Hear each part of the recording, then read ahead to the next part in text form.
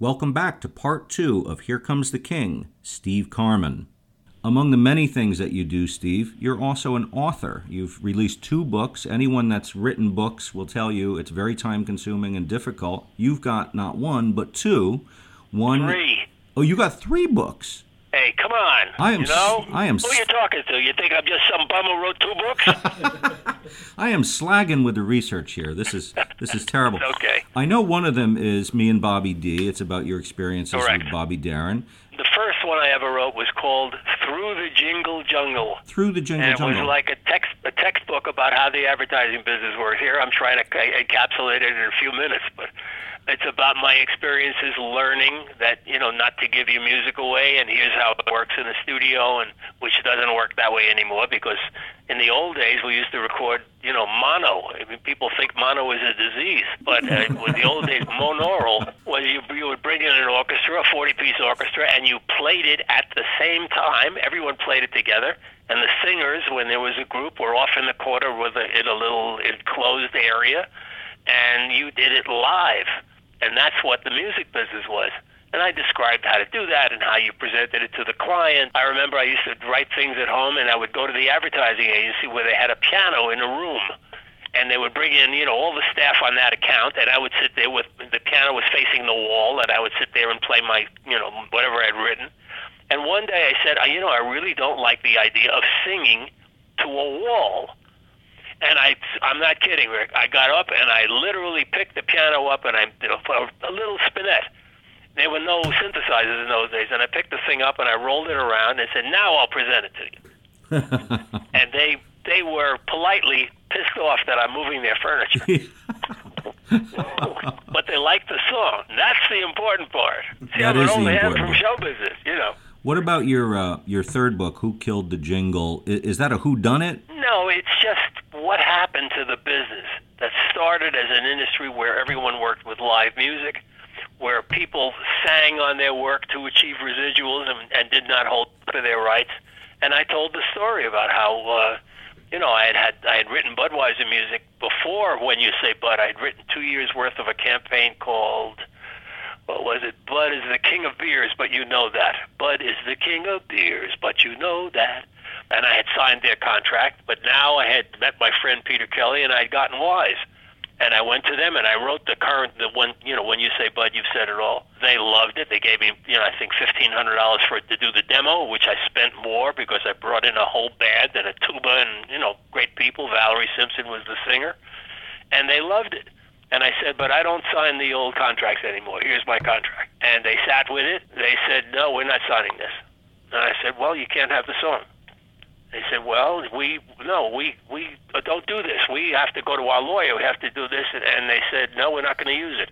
Now, this Budweiser, before that, I think the year before When You Say Bud, I think I had earned something like $35,000 or $40,000 from being a singer on the track. And I said, I don't want to do that anymore. And my wife and I talked it over, and we had just bought a house, and life is getting better. I was going to give in. And first thing on Monday morning, my client, who was in St. Louis, called me and said, okay, they liked the song enough, they bought your deal. And that was a life-changing moment for me, because I realized no matter how nice a guy I am and how many jokes I can tell and how much I can make you laugh and how much whatever, if you don't like my music, you don't have to like me. The important thing was they liked the song, and if you were to license a song sung by, whoever you like, Tony Bennett, you have to pay for it. You just can't go on and use my music and not pay for it. And they bought it. And once they did that, for every client that went on afterwards, when I had the same argument, what are you talking about? We can't sign your contract. This is terrible. I said, well, Budweiser did it. General Motors did it. Ford did it. Hershey did it. And they say, oh, okay, what the hell? They don't care. You're talking to business people who have no financial interest in it. I have been involved, unfortunately, in a couple of lawsuits in my career. The thing that I learned from them is that the lawyer, who is your wonderful lawyer and who works very hard and so on and so forth, and the case is over, when the case is over, he's not thinking about it anymore. And if you win or if you lose, primarily, if you lose, you live with it for the rest of your life. Mm-hmm. And the lawyer is moving on to other things, and he's, so it's not. There's no love here. This is a business. You know, I have a sign. I'm sitting at my desk now, and I'm looking at a sign that says, in business, you don't get what's fair. You get what you negotiate. And that's big news. You don't get what's fair in business. You get what you negotiate. And I'm not unfair about, my terms, whatever. I want to own my music. I want to know that if I die tomorrow, the copyright law now gives the composer life plus 70 years. So 70 years from now, if I write a big hit song today and it goes on and it's going forever for the next 70 years, my family's going to get paid. That's very important. It is, but that is the essence of the music business. You have to separate music business. There's the music part, which is the fun part, and there's the business part, where everyone's out there with a long knife to cut off your business, right. Unless you stop them. So a lot of these companies that gave you money to go into the studio, you produced, arranged, composed, you hired the people you wanted to hire. You remember Halo Shampoo? Absolutely. Was that your first real arrangement where you kind of... Yeah, one of the very first. This was a rearrangement of something. There was a classic Halo song. Halo, everybody, Halo. Halo is the shampoo that glorifies your hair. So Halo, one of those from the 30s and the 40s. I was asked to do a rearrangement of it, and the opening of that commercial was a photograph of an old phonograph record. An old 78 scratchy.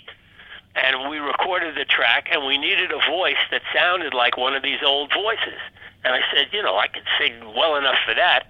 So we put a filter, or really I forget what they call it, a very high-end, took all the lows off it, and it sounded, hello, everybody, hello, hello is the shampoo that glorifies your hair. And then we put a scratch track over it.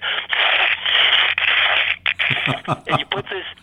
And you match that up, and it sounds like an old phonograph record. And a hand reaches in and grabs the phonograph needle and rips it off, picks the record up and smashes it, and the announcer says, but now there's a new Halo. And I got three girls. Valerie Simpson was one of them. Leslie Miller was another, and I think Casey Sissick. And three girls come in, and they start to sing like the Supremes. Halo, everybody, Halo, boom, boom, boom, boom, boom. And did a real quick rock and roll track. It was terrific. But I was the singer on the first part, as the old voice.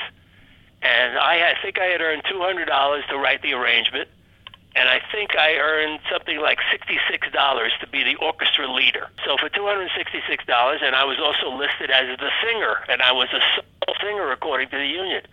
2 weeks later, I get a check for $1,600 for the first week's use of my voice.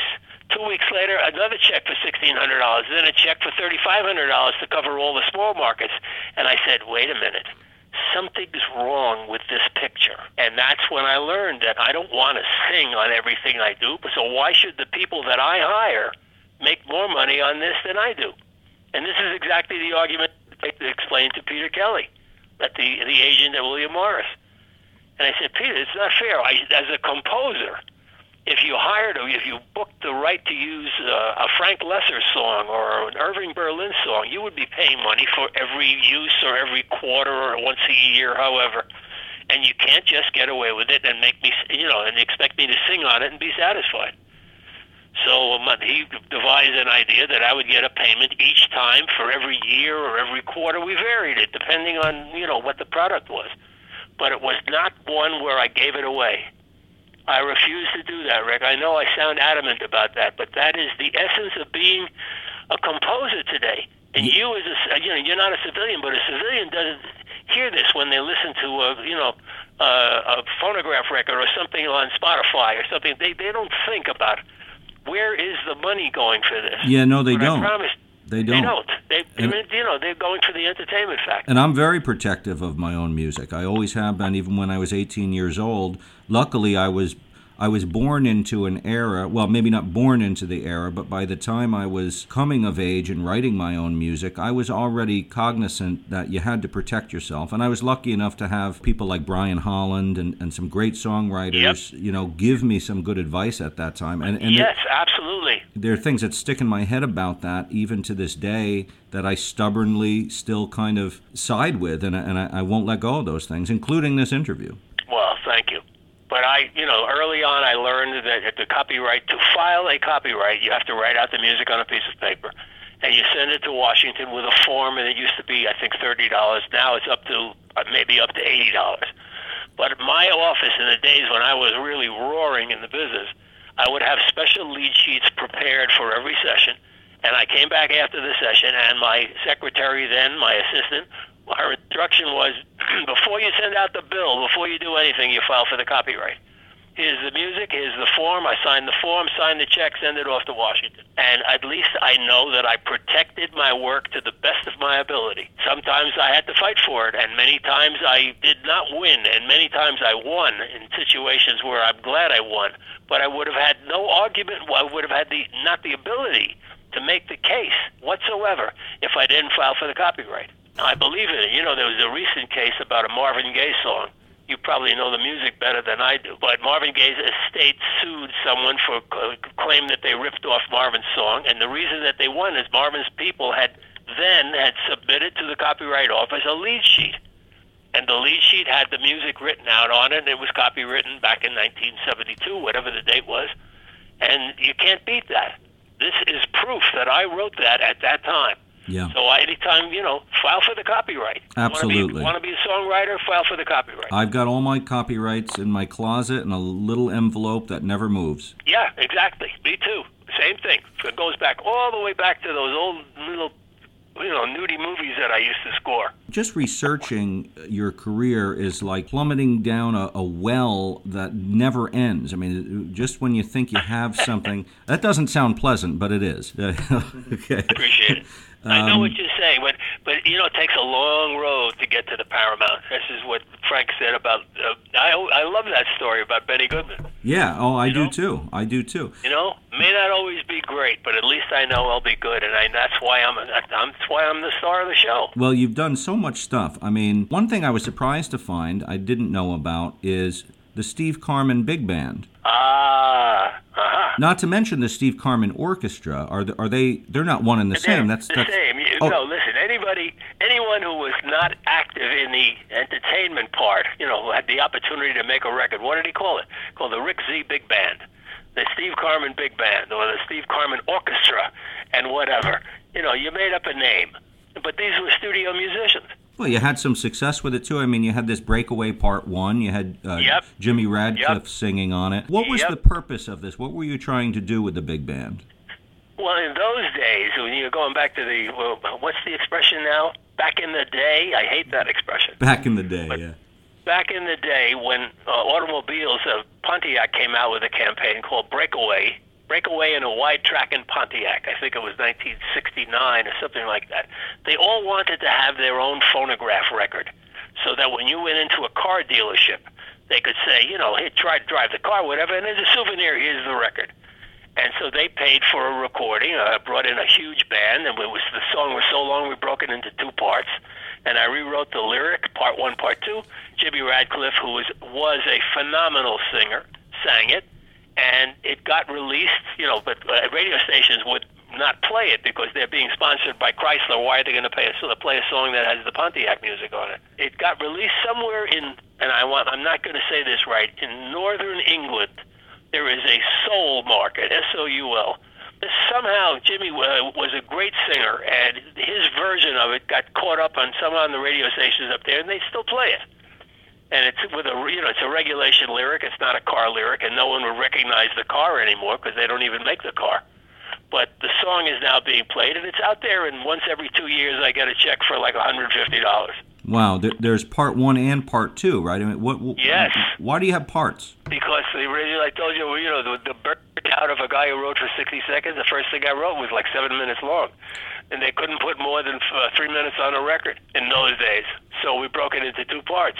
One started in the middle, and one was the whole thing, or something like that. Was it a double-sided single by any chance? Yes, of course. Are you going to buy only one side?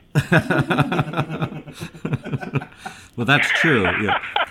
Back in those days, they had a lot of those. That's right. Back in the day. Oh, my goodness. Look at how old guys are talking here.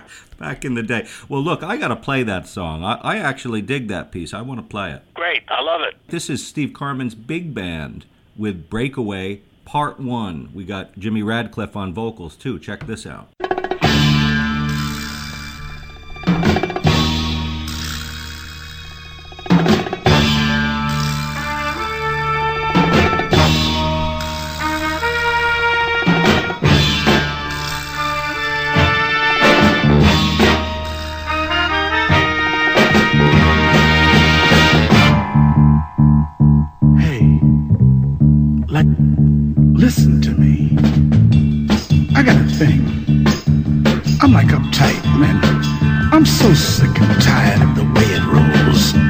Listen, I gotta make it out of the whole rat race.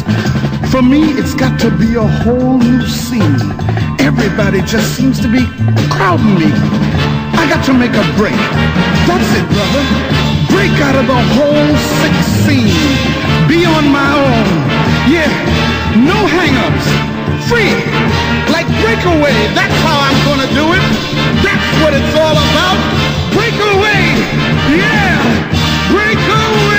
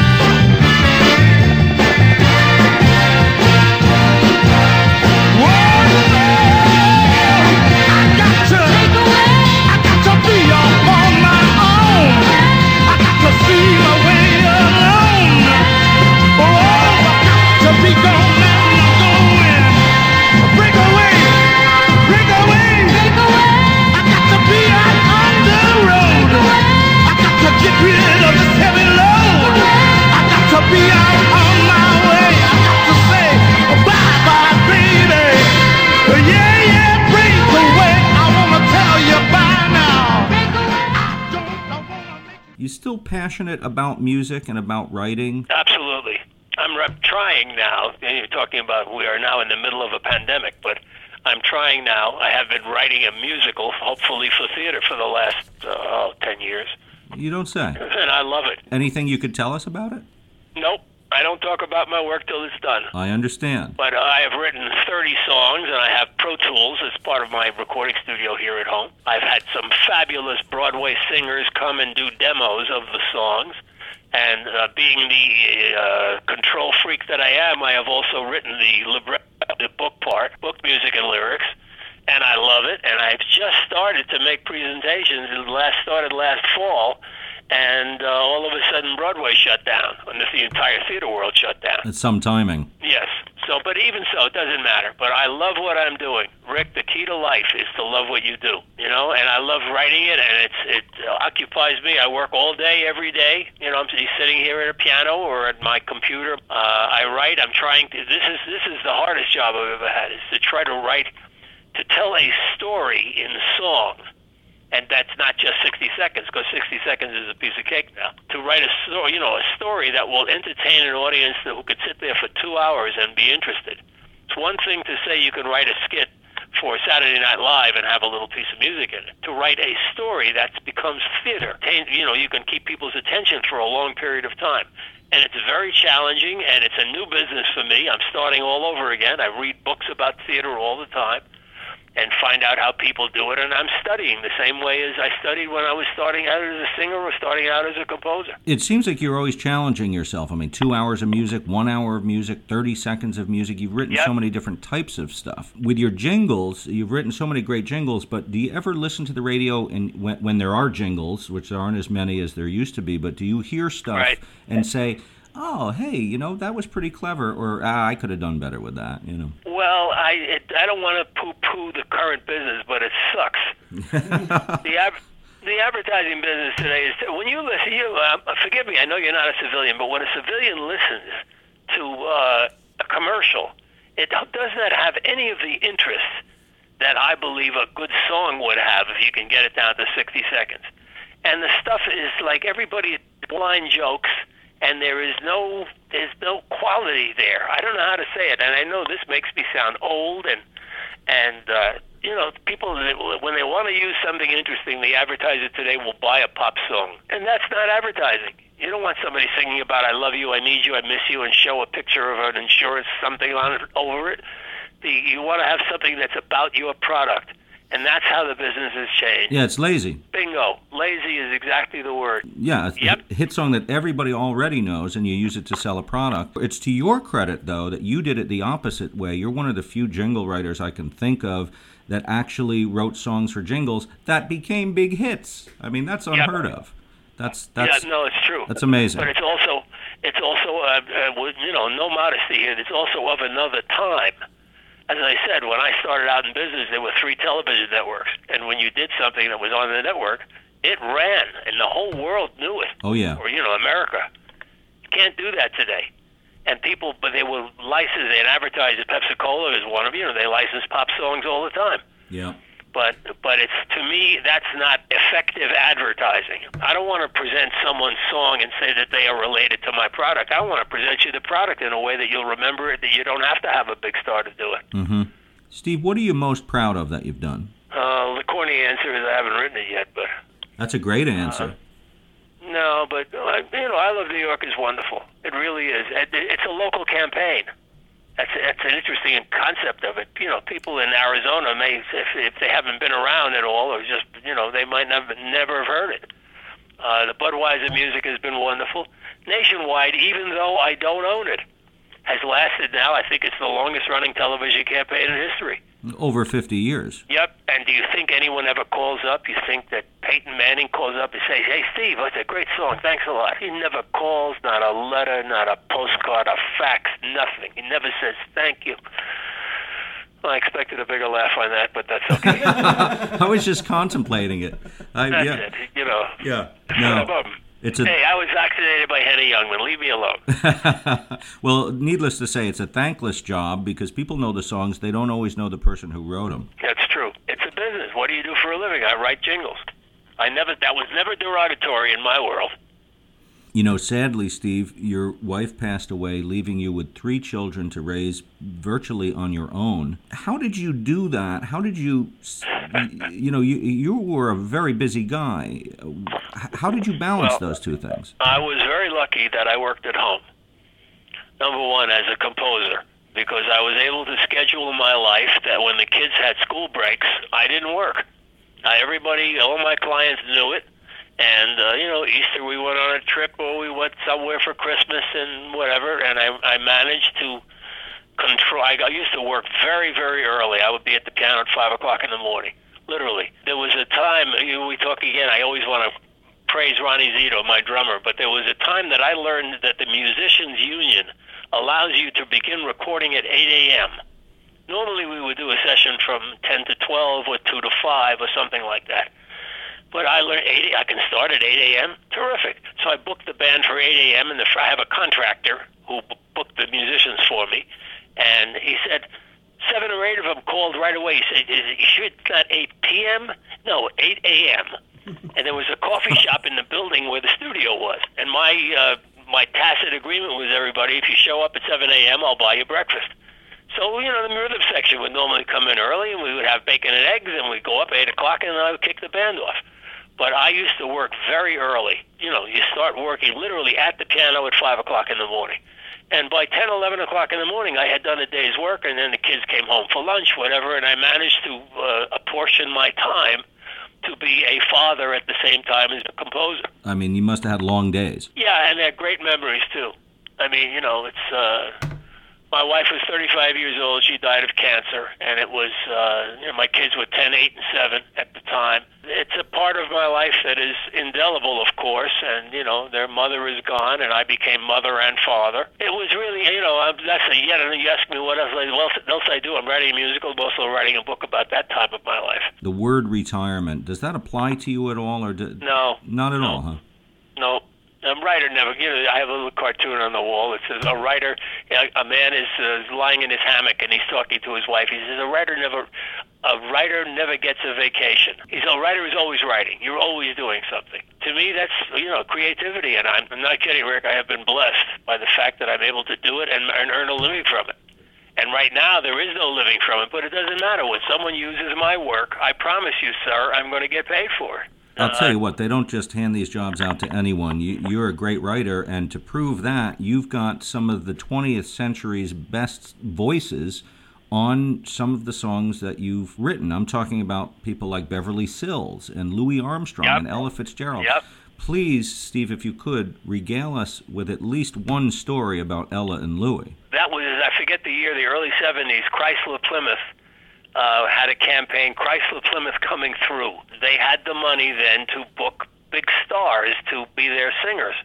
And they asked, they made a contract with Louis Armstrong. I remember the deal that he got to sing one radio spot, and this is it's peanuts in today's money, but he got $5,000 plus a car to do one 60-second spot. Now, this is Louis Armstrong, excuse me. They said they booked him, he signed the contract, okay, and I wrote the song, and I had to send him the lead sheet a week before, and, I did a little scratch track of what I wanted, and I called him up, and, Mr. Armstrong, hi, Steve Karmen, I'd like to discuss the key. He says, this is great, man. You could write it up to a D, okay, terrific, I knew what to do. The same thing with Ella Fitzgerald. The concept, I don't know if this makes an impression on you, but it makes an impression upon me all these years later, is that Ella Fitzgerald sang my song. This is Ella Fitzgerald, the one and only Ella Fitzgerald. Oh, yeah, it makes an impression on me, believe me. I mean, it does on me, too. I have 32 CDs of hers, if that tells you what a fan I am. You got it, and I have half as many, and I love them twice as much. Exactly. I mean, this is Ella Fitzgerald. Anyway, she was in failing health at that point. And I called her, Miss Fitzgerald, great, we agreed on the key. I told her way I was going to do it. And, of course, we did the track first. And we probably started the track around 1 o'clock, and I had the orchestra come in, and we, laid the track down. And she was booked at 3 o'clock. I left plenty of space so that she wouldn't be kept around waiting and everything like that. And she had an assistant, come with her, and she was losing her eyesight. At that point, she had diabetes. And I think she died probably 2 years later. But anyway, she came to the session. I introduced myself, and I stood out in the studio with her. And normally what I would do is the orchestra would play it, and I'm doing inside of the control room, and we get the track the way they want it. Then come back outside, and I would introduce myself to the singers and sing it down for them. And Ella said to me, Steve, would you please stand next to me while we do this and hold my hand? And the places where I have to come in, squeeze my hand. And I said, well, of course I did. And I stood in that studio. It took her maybe 3 takes. I mean, she was great. And I stood there holding the hand of fabulous legend, singing my song and my lyric and my production, everything like that. And, I mean, it brings tears to my eyes now. And this was Ella Fitzgerald. Unbelievable. She thanked me, and the thing got on the air, and sure enough, 2 years later, she died. And I remember when I heard about it, I stood up and I blessed her spirit. She's, this is Ella Fitzgerald.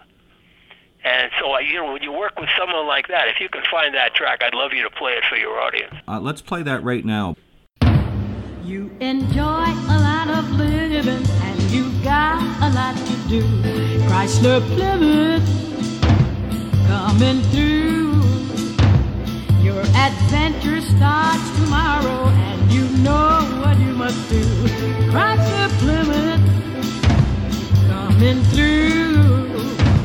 When you're on the open highway with the whole world slipping by, like a solitary bird against the sky. This is Ella Fitzgerald coming through with Chrysler Plymouth. That new Chrysler comes through for all the living you do. And baby, that's a lot. Chrysler Plymouth.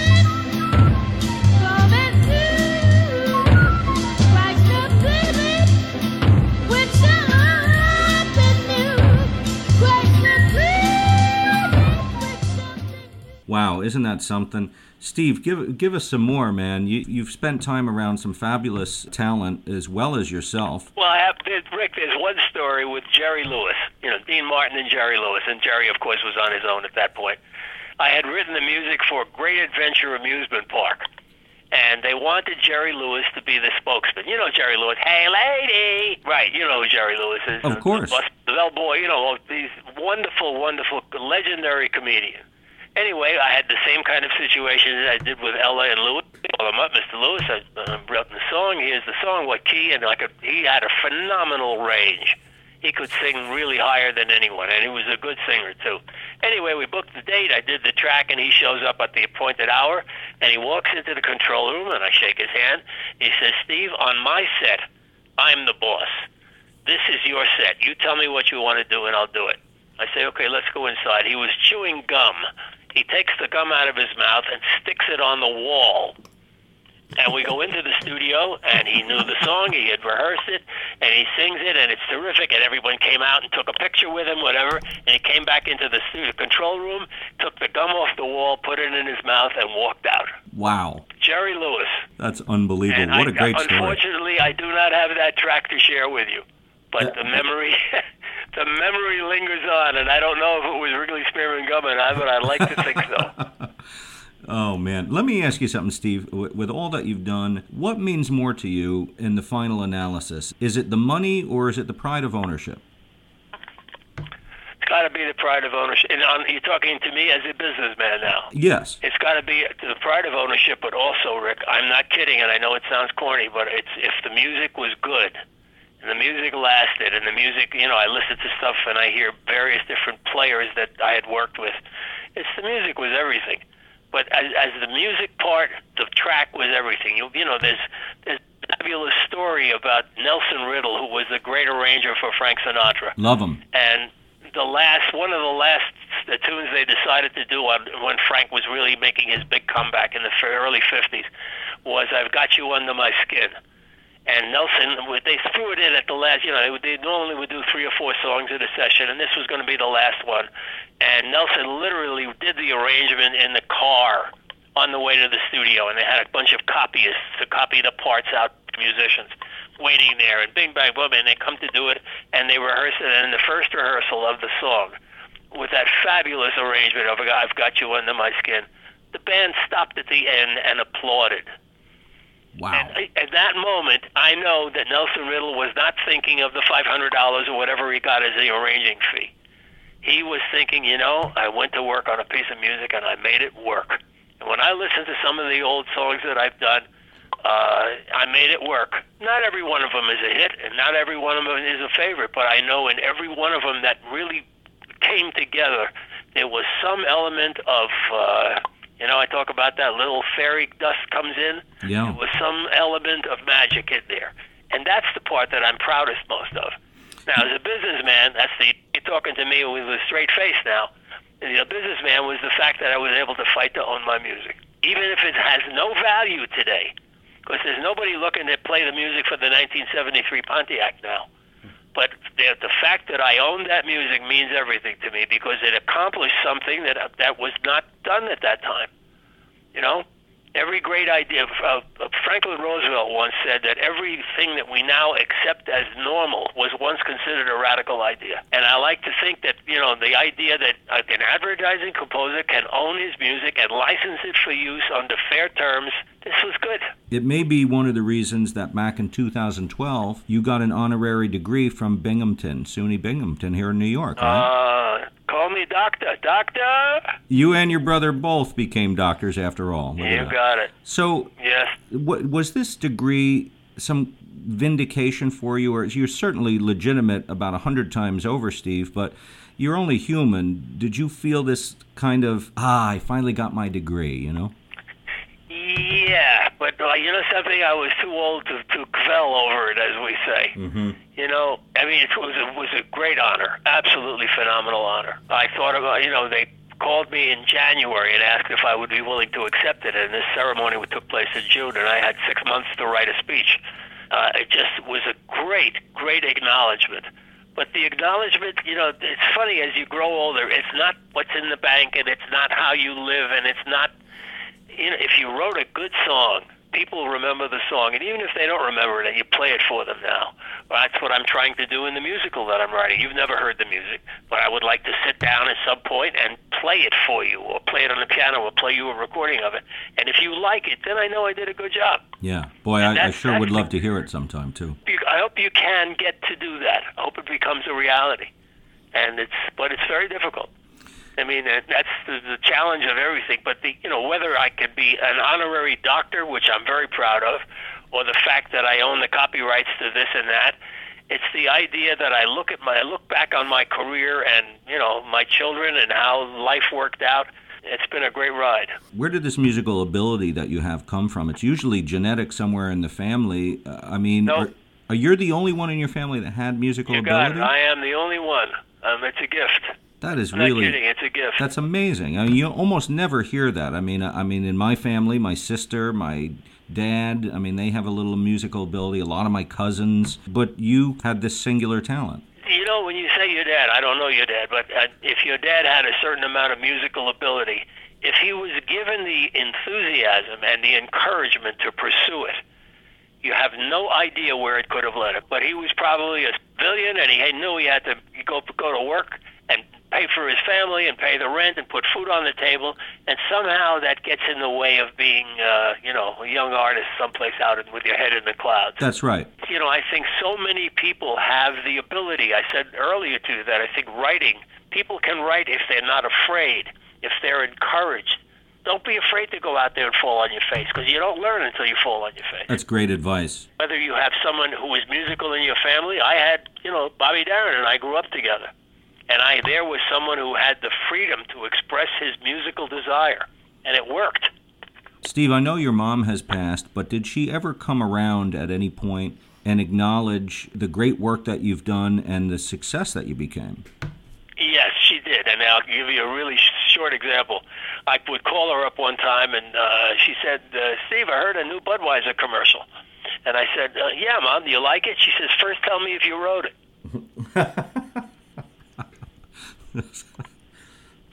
So she got it. Listen, people of that era, my parents lived through the Great Depression. People of that era, the big goal was to maybe come home and you had a roof over your head and you had food on the table. And it is very different today, and who knows where this pandemic is going to lead us. But the idea of being a creative person is if someone gives you the freedom to follow your dream, pursue a dream, don't be afraid. Everybody is not out there doing the same thing. We're not all cut out of the same mold. And if you have the ability to develop your talent and then the smarts to practice, the way Benny Goodman says, practice, then you have a good life in front of you. Couldn't agree more. But I wonder sometimes, why is it that the things that inspire us and that we're good at aren't always the things that we're encouraged to do? Is it all about money in the end? We all have to survive. I understand that, but is there a happy medium somewhere? I've read a book recently by Alan J. Lerner, who was the Lerner and Lowe. lyricist and author of Lerner and Lowe, who wrote My Fair Lady and Gigi, and one of the most prolific writers in the history of theater. And he came from a family of great wealth, great wealth. And he went to Yale, and he did this and that and whatever, and Cole Porter was another fabulous writer who came from great wealth. It gave him the ability to express his talent without maybe sweating as much in certain areas as someone else would. And then you hear stories about the great comedians of the world who grew up on the Lower East Side and living in an apartment with 7 other people and that kind of stuff. And they found a unique way to express their talent, too. It's just having the courage, I keep going back to this, having the courage to say, no, I don't want to do it this way. Let's try it this way. But nobody ever did it that way before. Doesn't matter. Let's give it a shot. And 9 times out of 10, you'll fail. But if you make it on the 10th time, this is pretty good. Thomas Edison, there was a movie with Spencer Tracy about his life, and the light bulb that finally got used was bulb number 75. 74 duds beforehand. Something else interesting about Edison, and this is kind of to what you're saying, too. You kind of have to be somewhat of a madman, or at least very determined, because Edison, I was reading a book on him, and it turns out he was trying to invent a machine for which you could talk to the dead with. And oh, really? Yeah, and at first I was surprised to hear that, but then it made sense to me once I thought about it. I thought, if you're not the kind of guy who is willing to go for it and try to come up with a way to talk to the dead, you may never come up with the phonograph. You may never come up with the light bulb. That's right.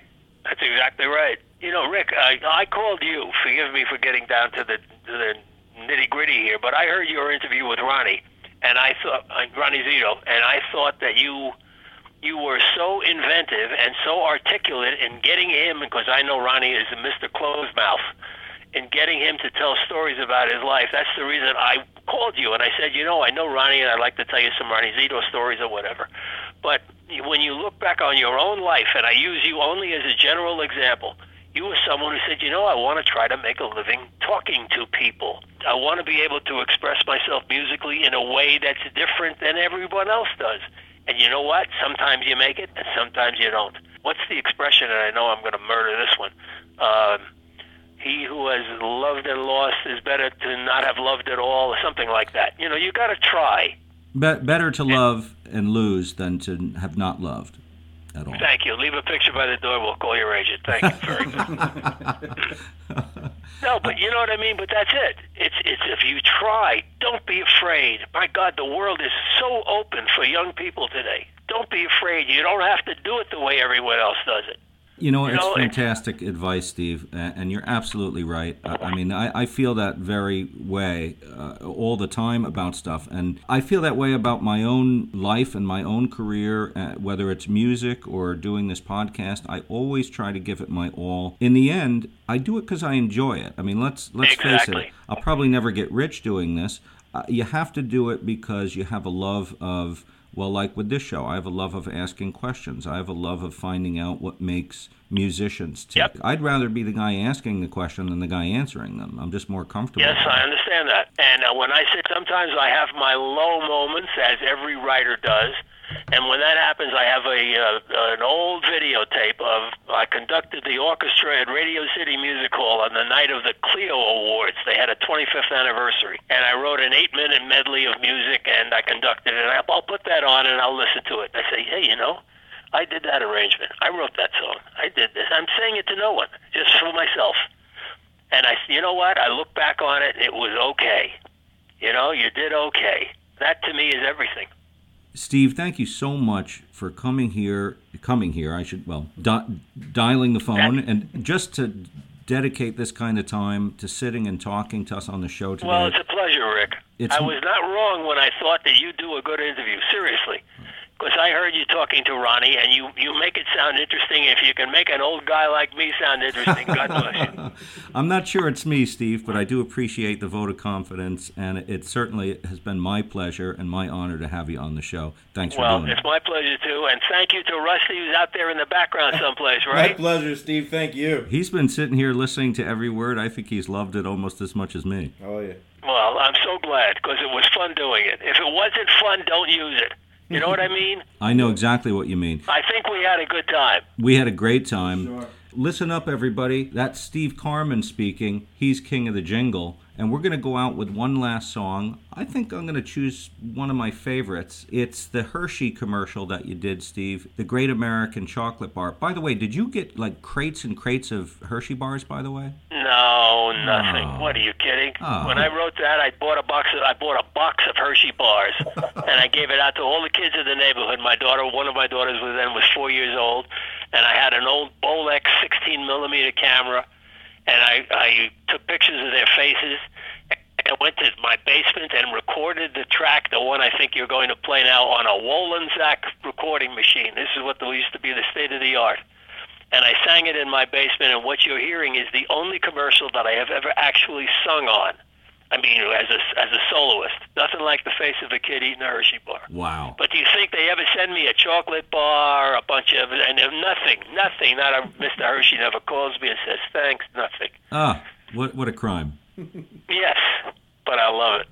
Well, if I could, I'd send you crate after crate of Hershey bars. I love that commercial. I've loved talking to you, Steve. True pleasure. My pleasure, Rick. Maybe one day we'll find more stuff to talk about because, the stories are literally endless. Well, you're welcome to come on the show anytime. Always love talking to you. Thank you. And I'll talk to you soon. Hershey is real milk chocolate. I love that Hershey bar. Hershey is that's something special no matter where you are.